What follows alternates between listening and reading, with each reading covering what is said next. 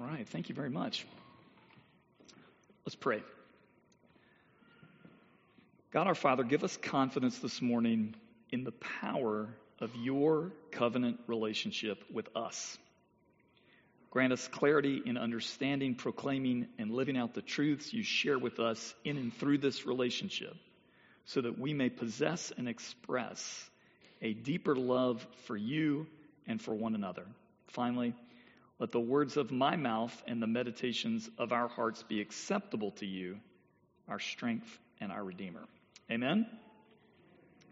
Well, let me start off by saying it's very good to be back here with you all. I did not know that I would be back here this soon, but I'm grateful for the opportunity, and I'm also grateful for your confidence in me. So about 4 weeks ago, Jeff called to ask if I would be willing to preach today, as he was going to be out of town. But instead of focusing on a particular scripture, he said that we would be embarking upon a series on worship. 2 weeks ago, on Stewardship Sunday, he challenged us to consider what we worship in relation to stewarding God's church here at St. Andrews. And then last week, he began the series by reminding us that worship is covenant renewal. And this week, he's asked that we consider the role of honesty in that covenant relationship. Well, if I'm being honest, I'll say that these last 3 weeks have found the opportunity for me to do a little bit more soul searching than is typical. I don't know that I ever really considered the role that worship plays in my life outside of worship.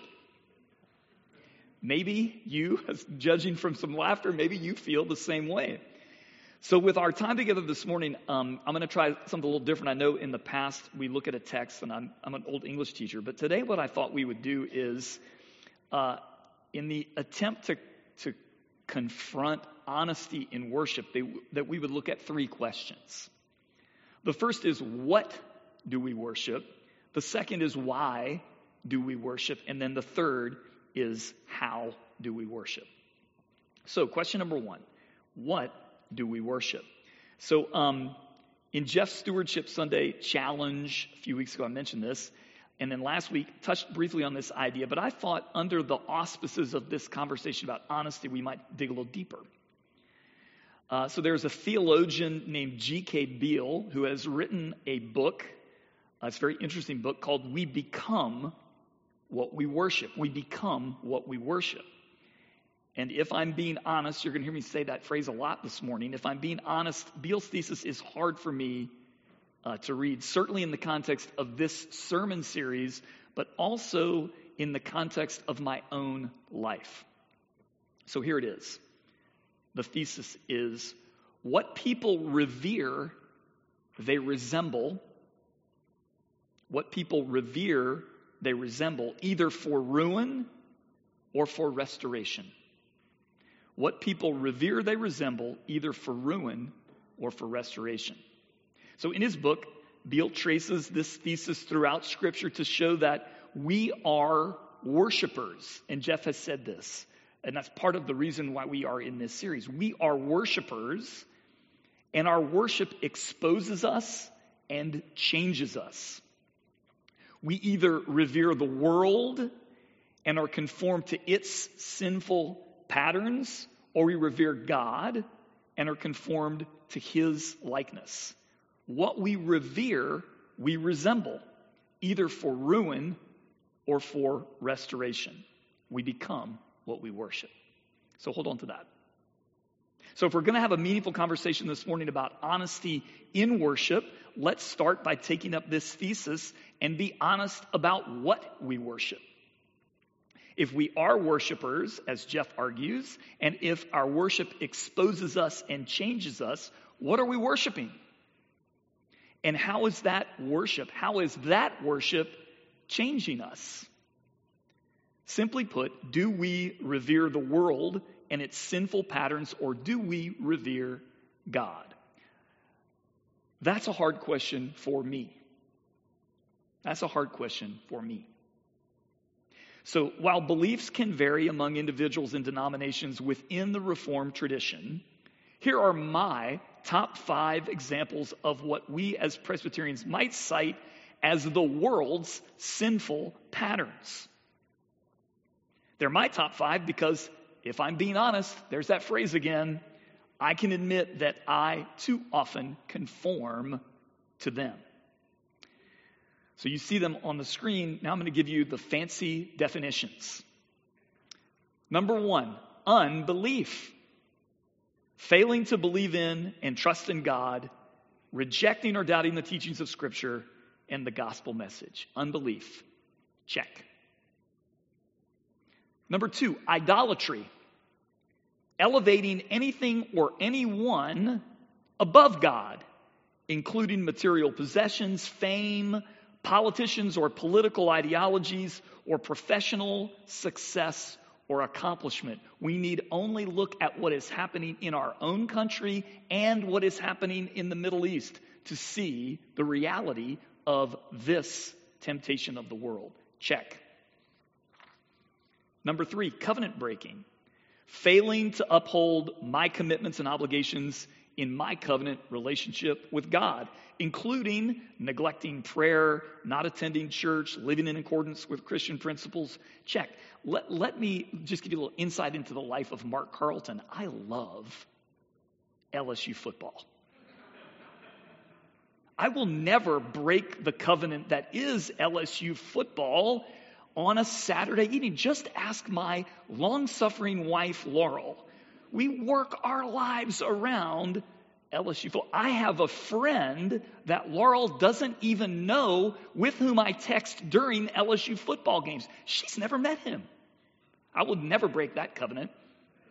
Never. Easy for me to miss church. Easy for me not to pray. Easy for me not to put my cares in front of the Lord. Covenant breaking. Number 4, pride and inordinate admiration of myself, leading to an inflated sense of my own importance, abilities, or achievements, which ultimately leads me away from humility before God. I don't think you need to know that I can double check that one. And then finally, neglecting mercy and justice, or failing to show compassion or seek justice for the oppressed and marginalized around me. These are my top 5. So back to Beale's point, our worship, our affections, and our relationships right now are pointers to a future trajectory. Our worship is either aimed at our ruin or aimed at our restoration, but it is aimed in either case. We are becoming what we worship. So, if I'm being honest, I must admit that the process of redirecting my worship, my affections, and my relationships away from the world and toward God's image in Jesus, which is at the heart of this first scripture today, is a challenge for me.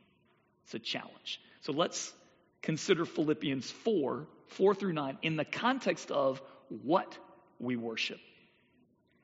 Rejoice in the Lord always. I'll say it again, rejoice. Let your gentleness be evident to all. The Lord is near. Don't be anxious about anything, but in every situation by prayer and petition, with thanksgiving, present your requests to God.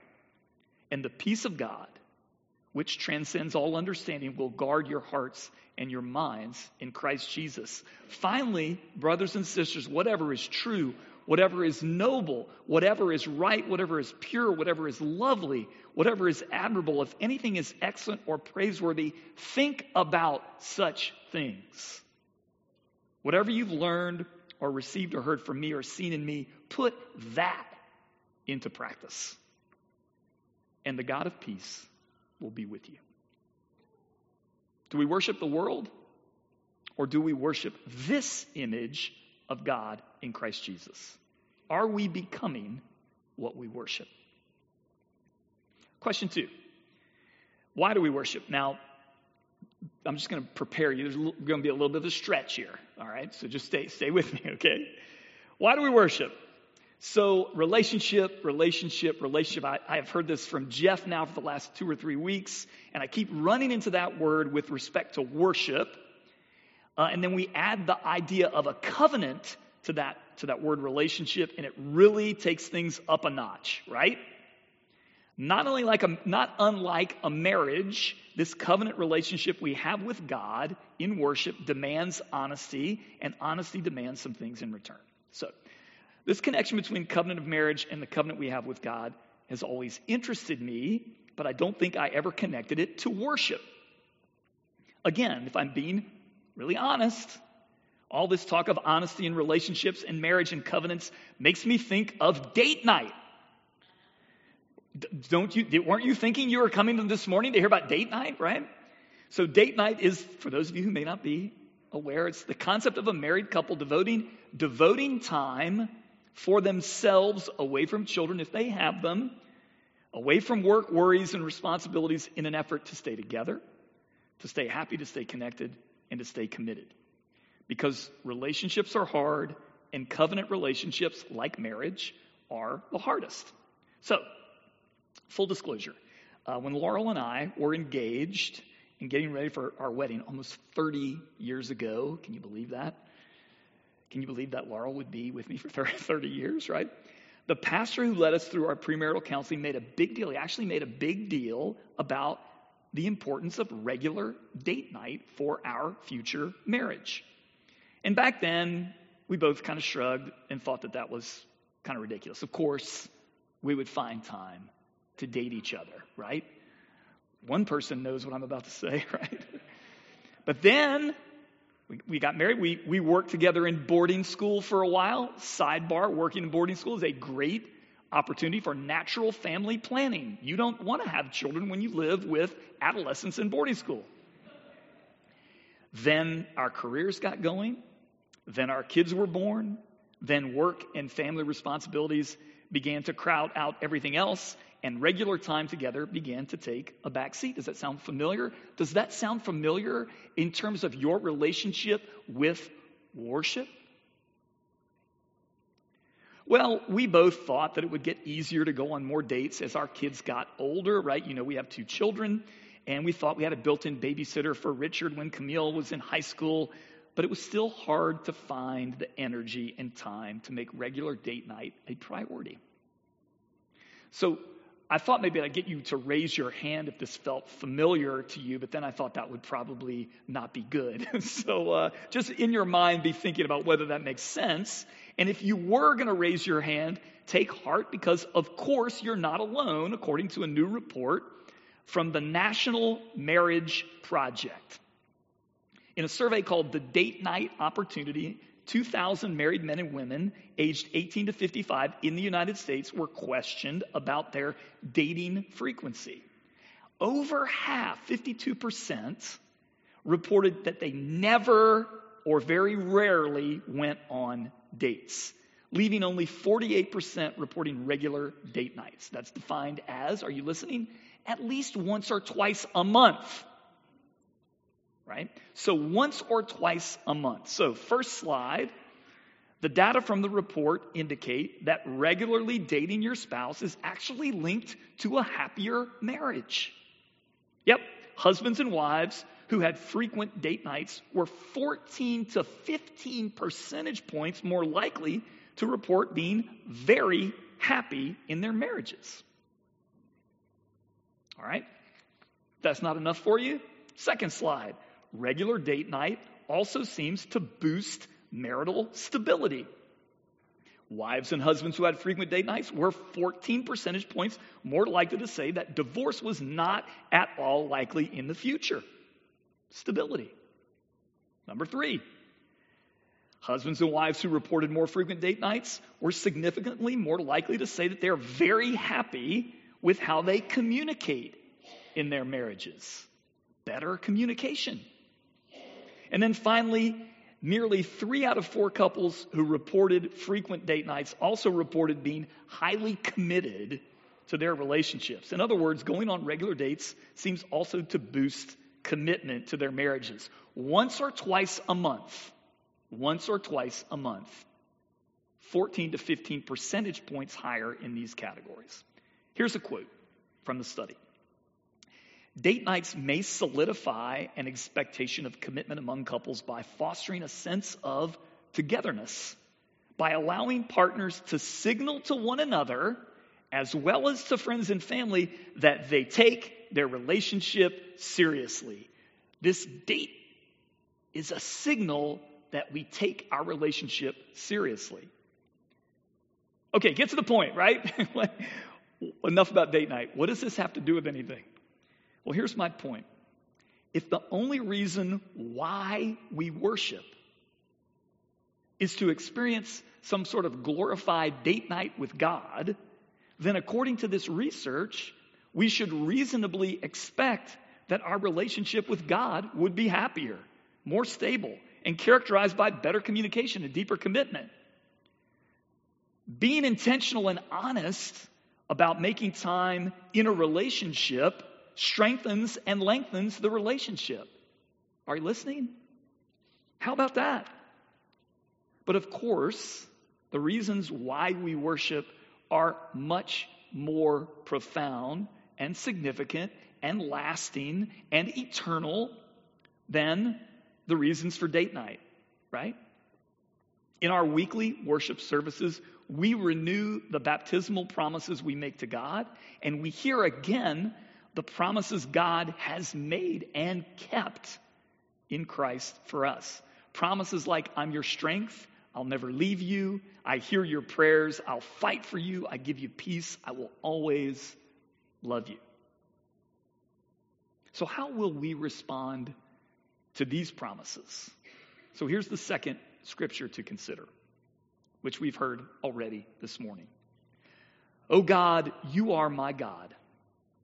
Earnestly I seek you. My soul thirsts for you. My flesh faints for you, as in a dry and weary land where there is no water.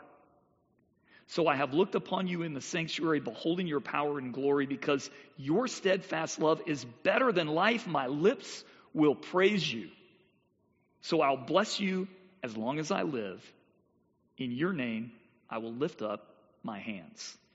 Why do we worship? This passage from the Psalms doesn't sound like date night to me. It sounds like a covenant renewal service. It sounds like an opportunity to renew our most sacred and important vows with God, not once or twice a month, but every week. All right, question 3. How do we worship? So we've been honest about what and why, so let's ask ourselves this third question. It's also suggested by the psalm that we just read. Do we experience worship as an authentic promise exchange between ourselves and God? Is it a deeply relational activity in which we are listeners, yes, but also speakers, promise receivers, promise givers? Or are we passive receivers only in a one-sided experience we might even call religiotainment? So I had a good friend of mine when we lived in Georgia. There were 2 opportunities for worship at the Methodist church that we belonged to there. This was sort of at the beginnings of contemporary worship. And so there was traditional worship, there was contemporary worship. And his kids were in high school, and so they went to contemporary worship, which he called happy clappy. And I will say, he felt like very much he was a little bit older, right? The music was not what he was hoping for. And I would look at him and I would think, gosh, he's not really participating that much. But over time,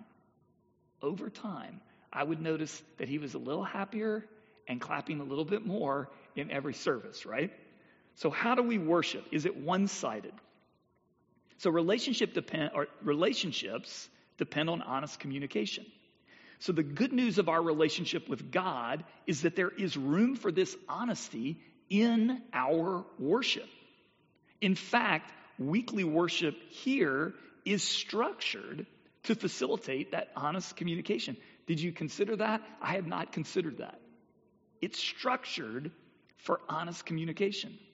Okay, think about the most important and honest human relationships in your lives. Now, think about your own experiences of communication within these relationships. Are you thinking about that? So I'm sure that words like listening, praise, gratitude come to mind when we think about our human relationships and our communication. But what about words like confession, lament, intercession? These are all characteristics of honest communication in our human relationships, right? Here's some examples. Hey, Kelly Lewis, she's not here. I wish you were here. I can't even imagine how busy the last few years have been for you. I'd love to take some time to listen to how I might be able to help you moving forward. Listening, human relationship, we listen. Hey, Camille, that's my daughter's name. You really are handling your second year of college so well. I'm proud of the adult you're becoming. Praise in human relationships. Hey, Jeff, I'm so grateful for your thoughtful leadership of this faith community.